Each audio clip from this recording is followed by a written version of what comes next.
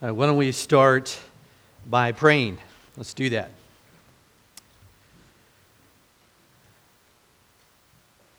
You and you alone are God. And as we approach you through the merit of Jesus, and only through the merit of Jesus, we just pray that you bless our time. We sing praises to you that we want you to receive. You're worthy of them. But we walk into this room with disparate experiences. Some people elated, some people burdened, people disaffected, people, spiritually on fire. And you alone, God, know what each of us needs. And so we pray that in your nearness and in your goodness and in your power, because you're here and you answer prayer, that you would be at work within each one of us. And as we open your word and we share it together, help us, your people, to be edified by it. Help the people who enter and just have questions about you, that they'd be answered and that they would see the merits of Jesus and believe in him. So be glorified in it, and we ask that you'd edify your people. In Jesus' name, amen. All right, so let me have you turn to the Gospel of John, and we've gotten through the prologue, and so we're starting kind of the historical aspect of it in earnest. And maybe to set it up this way, I was thinking about this because there's a Q&A sequence going on with some of the ruling leaders in their day and John the Baptist, who is the forerunner, the introducer to Jesus. And I remember as a kid, watching, back, I'm old enough that whenever I grew up, there was only, where I lived, there were channels 2, 6, 8, and PBS, which did not count. All right? And most of the time, the programming was stuff that, there's Saturday morning cartoons, which they were really good, and, the after-school stuff like the Little Rascals or whatever replayed, which were really good. And the rest of the time, they were wasting airtime on TV. All this stuff that adults would watch, but as a kid, you just didn't know why they even bothered, right? And I remember watching at one point the interview format. On TV, there was somebody like Barbara Walters or somebody like her asking questions to somebody and them answering. And I remember as a kid walking into the room and looking at this, observing this, and adults were engaged. It's like, why would you voluntarily be stuck in an adult conversation by turning it on TV? You could just leave and not be rude at all. I was thinking as a kid, there's nothing worse than, watching your mom or your dad talking to some other adults, and you're just standing there in the store or outside in the parking lot or whatever, and they're talking and talking and talking, and you can't escape. But if it's on the TV, you can just turn it off and leave, right? And, if you're ever like, hey, Mom, she turns and she's like, shh, just a minute. It's a lie. It's not just a minute. It's forever, right? And then if you interrupt her again, hey, Mom, then you get the look, like the you're not going to live much longer look, right? Well, the funny thing is, you see that or I did as a kid, I observed that, and you'd think there's nothing more boring than that. But now, as a gray hair, gray beard, listen to the right podcast, and if there's somebody who's good at interviewing and they're engaging the right person, that this question-answer sequence probes into their psychology or it taps into their expertise, and it can be just fascinating. It's a lesson, kids. As you get old, you get boring. You find, other things interesting. But in this passage, there's some of this. There's this Q&A sequence with John the Baptist from these ruling elites, you might call it that, but it's not just that. As we read along, ask yourself, is this interview or interrogation? Interview or interrogation? So let's look at John 1, and we're going to be looking at verses 19 through 28. This is God's Word.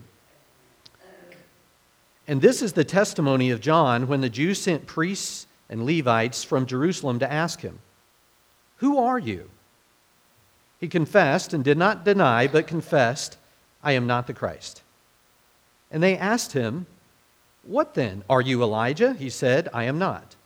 "Are you the prophet?" And he answered, "No." So they said to them, "Who are you? We need to give an answer to those who sent us. What do you say about yourself?" He said, "I am the voice of one crying out in the wilderness, 'Make straight the way of the Lord,' as the prophet Isaiah said." Now they had been sent from the Pharisees. They asked him, "Then why are you baptizing, if you are neither the Christ, nor Elijah, nor the prophet?" John answered them, "I baptize with water, but among you stands one you do not know, even he who comes after me, the strap of whose sandal I am not worthy to untie." These things took place in Bethany across the Jordan where John was baptizing. This is God's word. So let's look at the text and then let's look at what we can draw from it. That simple. As God's people, let's open God's word, let's share it together, let's receive it as God's people. So let's understand it and apply it. Okay? So let's start with the understanding. What do we see in the flow of the text? You get the sequence of Q&A for sure, just in the logistics. But I'm going to break it down just broadly. Question 1, question 2, with an answer to each. So let's start with that. Verse 19, the big question is, who are you? So this is the testimony of John when the Jews sent priests and Levites from Jerusalem to ask him, "Who are you?" Now it's clear, whatever else, you look at the last verse, you get the context that John has this baptizing ministry. And it's drawn enough attention that there's this wide influence. It's obvious. People notice. People are coming from all over. And it draws some official attention. The Jews sent priests and Levites from Jerusalem to ask him about it. Now, they have a duty to do this. This is within their jurisdiction. They would be derelict of duty if they didn't follow up and see what was going on here. Right? So just like if you want to frame a reference for that, say if in a church of our size, all things being equal, we're doing, everything the way we normally do. And then somebody pops up in the back corner and they're teaching a Bible study and we don't know who they are and they've got a gathering there and we don't know. Well, within the jurisdiction of the church, we're going to check it out, right? Just basically under our authority. Well, the Jewish leaders are doing that, so they send a delegation, an official delegation, to ask him this question because there's so much buzz around John's ministry. And again, we see this word testimony. They ask him the question, this official delegation, and it says this is his testimony. It's a technical term. It's a legal term. It's not casual. This is sober and factual. We need an assessment of who you are. What's your statement? And the question is, who are you? Now, again, generations of people have been anticipating the Christ. And here John is with his baptizing ministry. He's drawing lots of attention, and it raises the question, what's going on with this guy? Could he be the one? We're just wondering. John, who are you? And then his answer to this first question is in verses 20 and 23. Let's look at that again. He confessed and did not deny, but confessed, "I am not the Christ." And they asked him, "What then? Are you Elijah?" And he said, "I'm not." "Are you the prophet?" He answered, "No." So they said to him, "Who are you? We need to give an answer to those who sent us. What do you say about yourself?" And he said, "I am the voice of one crying out in the wilderness, 'Make straight the way of the Lord,' as the prophet Isaiah said." So you get this idea. By implication, there's this huge influence that folks thought that maybe there was a chance. They're implying by their question, or at least you can look at by his answer where he says, "I'm not the Christ." He knows what they're asking, right? Look at the emphasis at the beginning of verse 20. He confessed, did not deny, confessed. There's probably in John's day this momentum because of the influence of his ministry to poise him as, the likely one, right? Because of who he is. And so that's the focus. And he denies it. He confesses, did not deny, confessed, "I am not the Christ." That's his answer. And so this official delegation follows up with another question. Well, verse 21, well, what about Elijah? Are you Elijah? Now, from our modern context, that seems like a weird question because Elijah lived and died a long time, or he lived and departed a long time ago, right? He's taken up by the Lord. And so, but in their context, it's very reasonable to ask because Malachi had prophesied that, hey, when the end comes, there's going to be an end time, the day of the Lord, and Elijah is going to come then. It says this, I will send you Elijah the prophet before the great and awesome day of the Lord comes. So they're asking the question. Here's this end times eschatological figure, the return of Elijah, and maybe John is that guy. Well, hey, John, are you that guy? No, not that guy. Okay, so you say you're not the Christ, you're not Elijah, and then in verse 21, what about the prophet? It's also a reasonable question to ask. There was the promise of a prophet like Moses who would come up after him, and Moses said, Deuteronomy 18:15, the Lord your God will raise up for you a prophet like me from among you, from your brothers. It is to him you shall listen. Now, there's near and far fulfillment in that. In other words, there was a long-going tradition that they knew that in some sense this was Joshua following Moses, but in another sense there was a greater Joshua. And they were anticipating, John, are you that guy? Are you the prophet come after Moses? And again, he says no. So what they do by the time you get to verse 22 is they open up the question. Now, if you go into a trial, it's a different kind of practice in law in a lot of ways. If you go into a trial, you've got the attorney asking the witness on the stand questions.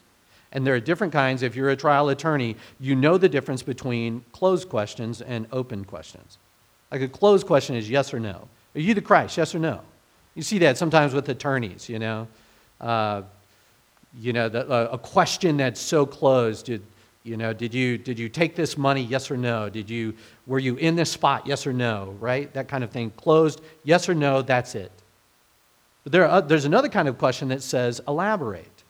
And that's exactly what they do in verse 22. And they give the reason is that they basically say, we asked these closed-ended questions because we needed the specific answer. Are you the Christ? No.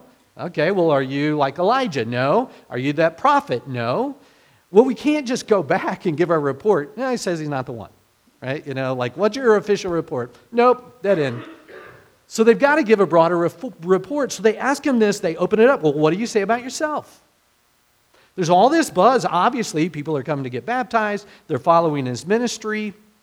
A lot of speculation. But what about you?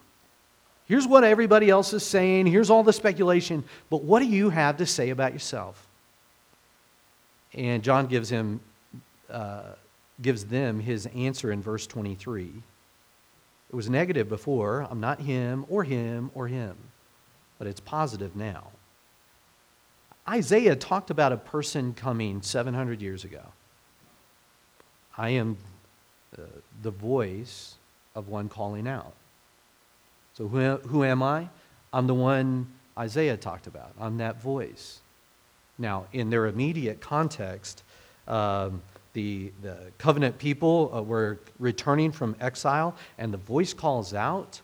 And says, basically coming home, coming to reestablish the kingdom in some kind of glory. So straighten the highway in the desert, lift up, the valleys are low, make it easy for them to come, easy for them to return, to come home. So the valleys, lift them up, the hills, lower them, the uneven ground, level it out, make the rough places smooth. And in Isaiah, that's fulfilled ultimately, not in that short term, but ultimately by this suffering servant. And what John says is you might know, and they would have known in their context, that the immediate fulfillment is to make the way for the covenant people to come home from exile. But this greater fulfillment of it in John is that the Christ is coming. And where Isaiah had prophesied, I am the voice of one crying out in the wilderness, make straight the way of the Lord. Who are you, John? I'm that voice. I'm the one God designated to declare the coming of the Lord, and I'm an announcer. I'm an introducer. And so what my whole role is to prepare people for the Lord who will usher in the new heaven and the new earth and bring his people into it. So you'd think, well, maybe that's the end of the story. No, there's a second question, broadly speaking, that they follow up. Because remember, verse 28 or 29, his ministry is baptizing. Now, you can't just walk around willy-nilly baptizing. One, that's kind of weird. But two, under a religious authority type of thing, they were really asking this question, what authority do you have to baptize? So that's, in essence, that's their big question. If you look at verses 24 and 25, now they had been sent from the Pharisees, this official delegation. And they're just letting you know from the Sanhedrin, probably in Jerusalem, all the political parties, all these subgroups who may not normally get along are in tandem working together to inquire into the ministry of John the Baptist. They're all concerned. They're all curious, but they're all concerned. And they asked him, then why are you baptizing if you're neither the Christ, nor Elijah, nor the prophet? That's the implication. These aren't just regular people asking. This is an official delegation. These are people with authority. And the real question is, based on what authority are you baptizing? What authority do you have to do that?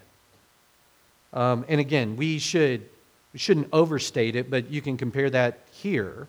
If somebody just said, hey, you guys are a Baptist church, I know you have a baptistry in the back, and I'm going to use it.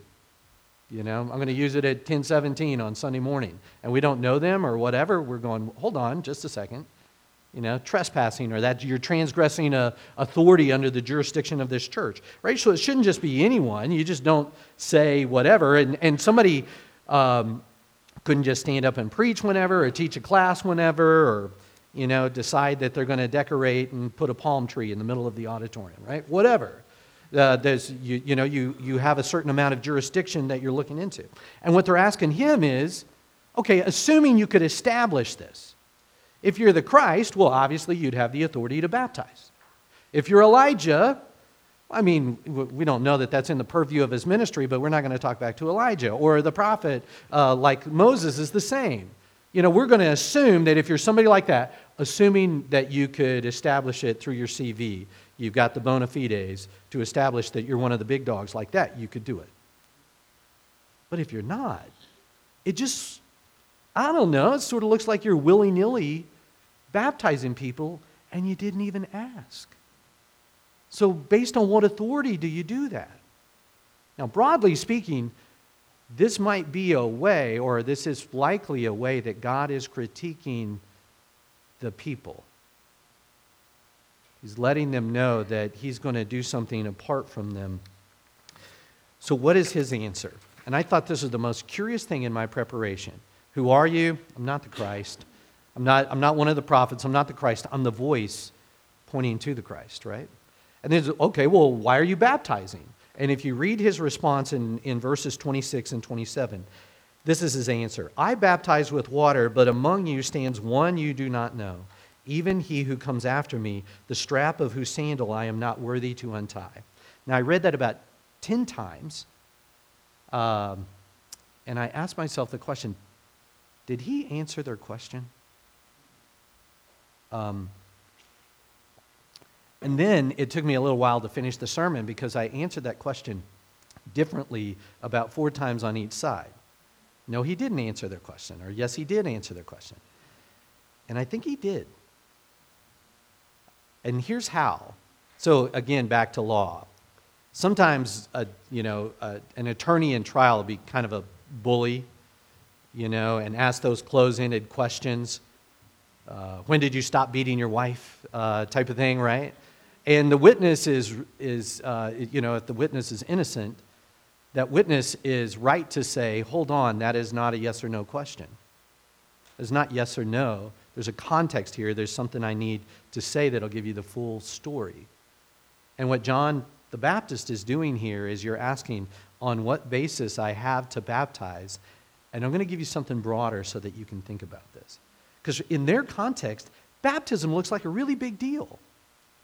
And notice what he says, I baptize with water, but. I baptize with water, but something more is there in view. And so what he does is he says, let's talk about me, and then let's talk about the one who comes after me. I baptize with water, he says, and water baptism, whatever else it is symbolic. It's a symbol of repentance or purification or renewal, but it's only water. It's a symbol that points to a reality. It is a symbol that points to something outwardly expressed outwardly, pointing to something spiritual and significant and enduring. And so whenever he says, I baptize with water, but he's really referring to, this is a symbol, it's only water, people. Verse 33, next week, he points out that Jesus baptizes with the Spirit. You get baptized with water, you get wet. You get baptized with the Spirit, you get transformed. One is coming after me. And so, anyway, it's the symbolic act, the symbolic thing pointing to the reality. That's what he's talking about. So that's me, he says. I'm just doing this symbolic act. Why am I doing it? To point to the one. So let's talk about the one who comes after me. I baptize with water, but he, I'm going to point out 4 things briefly. Number 1, he is among you. He's not far off. He's present. The time is now. He's right there in your midst. Now, interestingly enough, if there was a promised important figure and he was right in our midst, wouldn't you just start to kind of look around? He says, you do not know him. That's the second thing. Now, he's been promised all along in this official delegation. They should be experts in this. And what he's saying is, here's the crowd. He is in your midst, and you don't recognize him. Your expertise can't help you. Whatever else God is doing, it's beyond what you have the vision to be able to see. And number 3, he comes after me. Now, if you're looking for the Christ, how do you know you found him, according to John? Well, he's going to follow right on the heels of my ministry. Interestingly enough, in their culture, we've read the Bible a lot, many of us, and we just tend to take that for granted. Well, there's a forerunner. We see it in our culture, too. Somebody who announces or introduces, the real act. So you go to a concert, and there's kind of the warm-up act. They're really good, but lesser known or whatever. And then the big act comes later. We're used to that. But in their context, the greater would go first. So, think about like Moses and Joshua or Elijah and Elisha. You tend to think there's a lesser iteration of somebody following. And he says, no, it's actually the opposite here. And then finally, he says he's not worthy. He's not worthy to untie his sandals. That was slave work. And what John is saying is, not only am I not the greater one, I'm not worthy to take on the role of a slave and do those menial tasks for him. So what's my authority? To baptize? Well, I've been called to prepare the way for him, and I'm doing that through my ministry. My baptism ministry, my preaching ministry, all points to him. So there's the Q&A, and we'll follow up next week on that. So what do we draw from this to this point? So there's the question, who are you? I'm not the Christ. I'm the voice pointing to the Christ. Why then are you baptizing? What authority do you have? Well, I have the authority of being called by God to point to the one, and that's what I'm doing through that. So what do we learn from that? Let me give you 3 things. They overlap. They're all important. And they help to prepare us for the rest of John. Number 1, the real work of God is often not intuitive to people. I'm going to say that again. It's kind of funny when you think about it. I say the real work of God is often not intuitive to people, and so I repeat the point to kind of drive it down a little bit more. As a matter of fact, it's usually the opposite. It's just not what we would assume. There are certain things in your life that you would assume that if God were everything you thought he'd be, that he'd do things your way. And more often than not, you're wrong, or you're off, or you're not going to see it. By the way, this has been going on for centuries. God says in Isaiah 55, my ways are higher than your ways. People have been doing this all the time.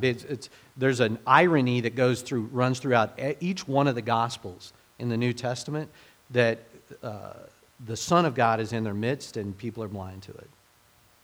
So in the Gospel of Mark, it's interesting to see how often the people around Jesus don't see. Just can't see what's going on right in front of them. But there are lots of examples of God's kingdom being counterintuitive or upside down or not intuitive, however you want to say it. Here, it's the identity of Christ. Think about this. It's going to be a big deal. It's going to draw attention. Not only is the crowd around John most likely at this time, he's baptizing, all that stuff, but you've got this official delegation, so people are going to listen in. This is something of a power encounter. And here, the identity of Christ is one of those things that's just not intuitive. The greatest person in the Bible, the most anticipated figure in history, is in the crowd, and nobody knows who it is. I mean, you would have figured, like, maybe there'd be some kind of rise to prominence, some kind of, something to get the juices flowing, a little something to get people excited. And John the Baptist is the warm-up act. Jesus in his teaching, who's the first shall be last, upside down. The least is the greatest. I'm going to accomplish ultimate victory by being defeated. You're going to have life through my death. It's all upside down. It's all counterintuitive. It's not what you would have picked. As a matter of fact, it looks shallow and like you can't connect the dots. The problem with that is God's ways are higher than your ways and my ways. And God doesn't just think differently than you and I do. He thinks better than you and I do.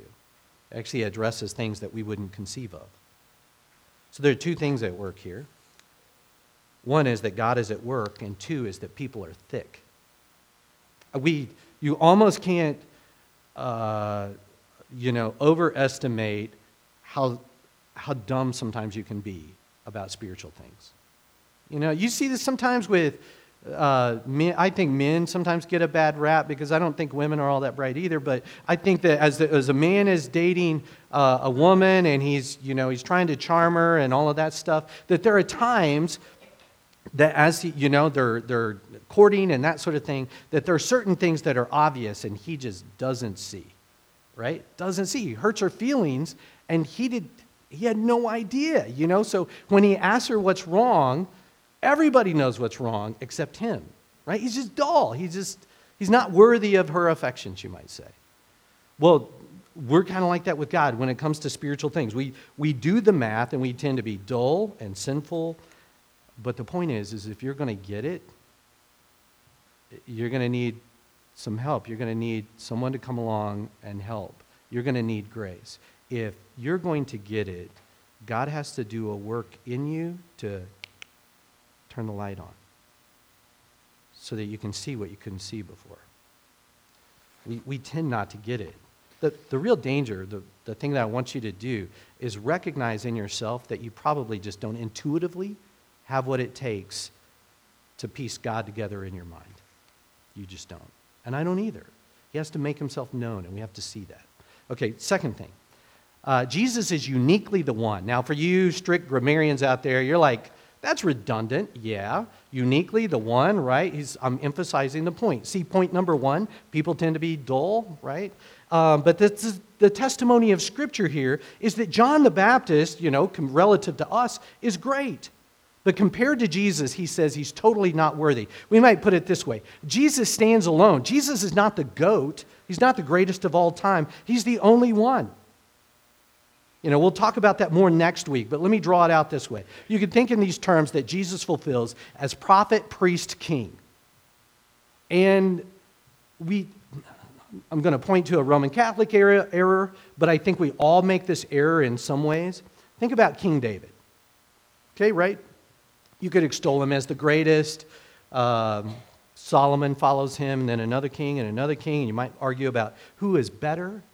But they are all qualitatively fulfilling the same function, stepping into the same role. Some are better, some are less.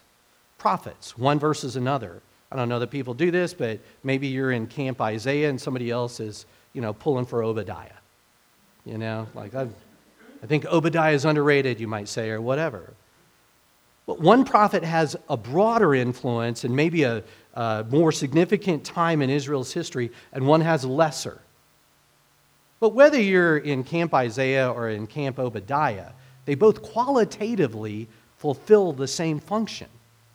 Okay, now stay with me. Same with a priest. Maybe there's one priest who's like, whatever, he's ex opere operato. He's just going through the motions, thinking that you'll get the benefits of it just by doing his priestly duties in the Old Testament, right? But he's not particularly attentive or dutiful, and his affections are low. But you might have another priest who has a lot of influence, and he engages, and he is attentive and dutiful, and all that. But you compare them, one is better than the other, but they are qualitatively, functionally filling the same role. Jesus is not like that. In other words, that somebody can come along and maybe they're not as great as David, but they can do David-like things. Somebody could come along and maybe as a prophet, they're not like Isaiah, but they can do Isaiah-like things. They're still speaking for God, or they're still representing God. John the Baptist cannot pinch hit for Jesus. It's not like God went, well, Jesus is our best shooter, so let's put him, right? We're going to put him out on the perimeter. We'll set a few screens and, kick the ball out to him and make sure he gets the final shot.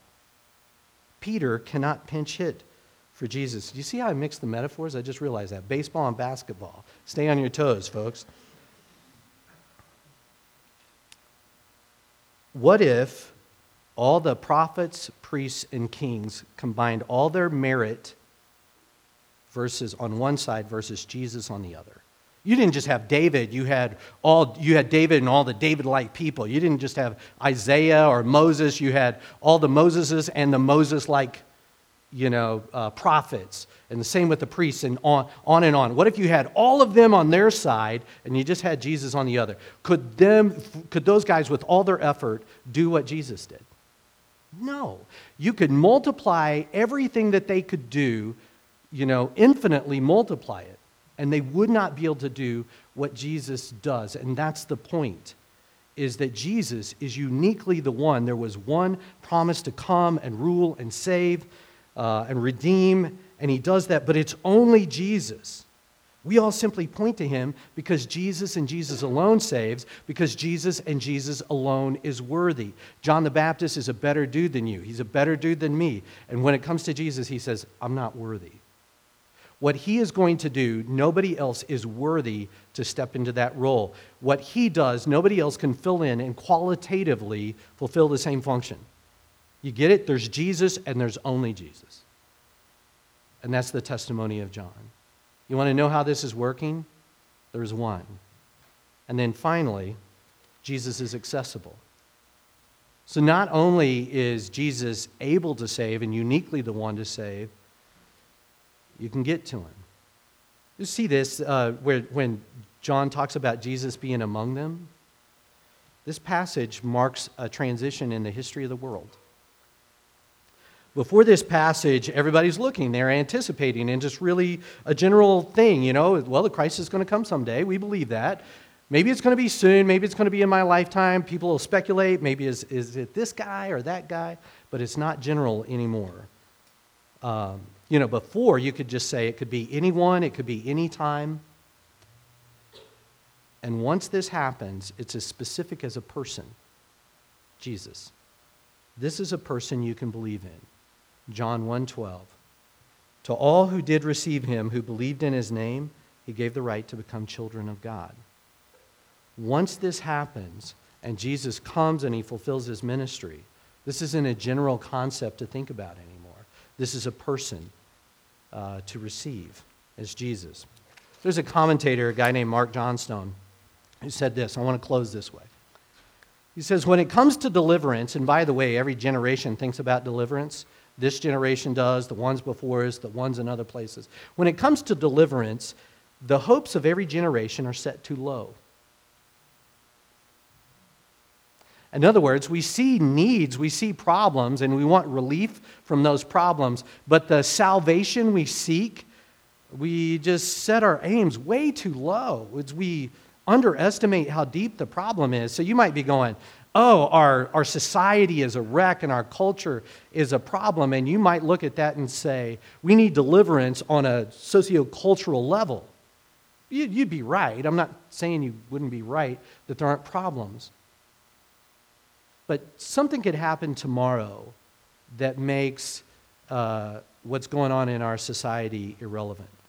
Just one thing could happen tomorrow, and it could change everything. It could totally change the way you frame this issue.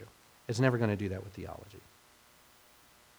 Politics. Some people think, well, politically our fortunes are bad right now, and we need political deliverance. I'm not saying politically things are wonderful or that they have been recently or the president before, and so on. I'm just saying if you think that having things arranged politically the way you want them down to the detail, if you think that's deliverance, you want too little. Economic deliverance, psychological deliverance, in essence, our need is spiritual. It goes beyond any of those things. So John Stone goes on to say, we need a salvation that can deal with sin and all of its ramifications. All those other things, they're the manifestation of the problem of sin. But what he's talking about there is that if you would really be delivered, you need something that'll address the problem in you and beyond you. And that's Jesus, the one who has come. And so the message is, don't settle. Turn to him, receive him, because to everyone who believes in him, he gives the right to become children of God. Be one of those. Let's pray. Father, we thank you for the faithful witness of John the Baptist, pointing to the one. May we believe in him and give you glory and delight in being your children. We pray that for everybody here. In Jesus' name, amen.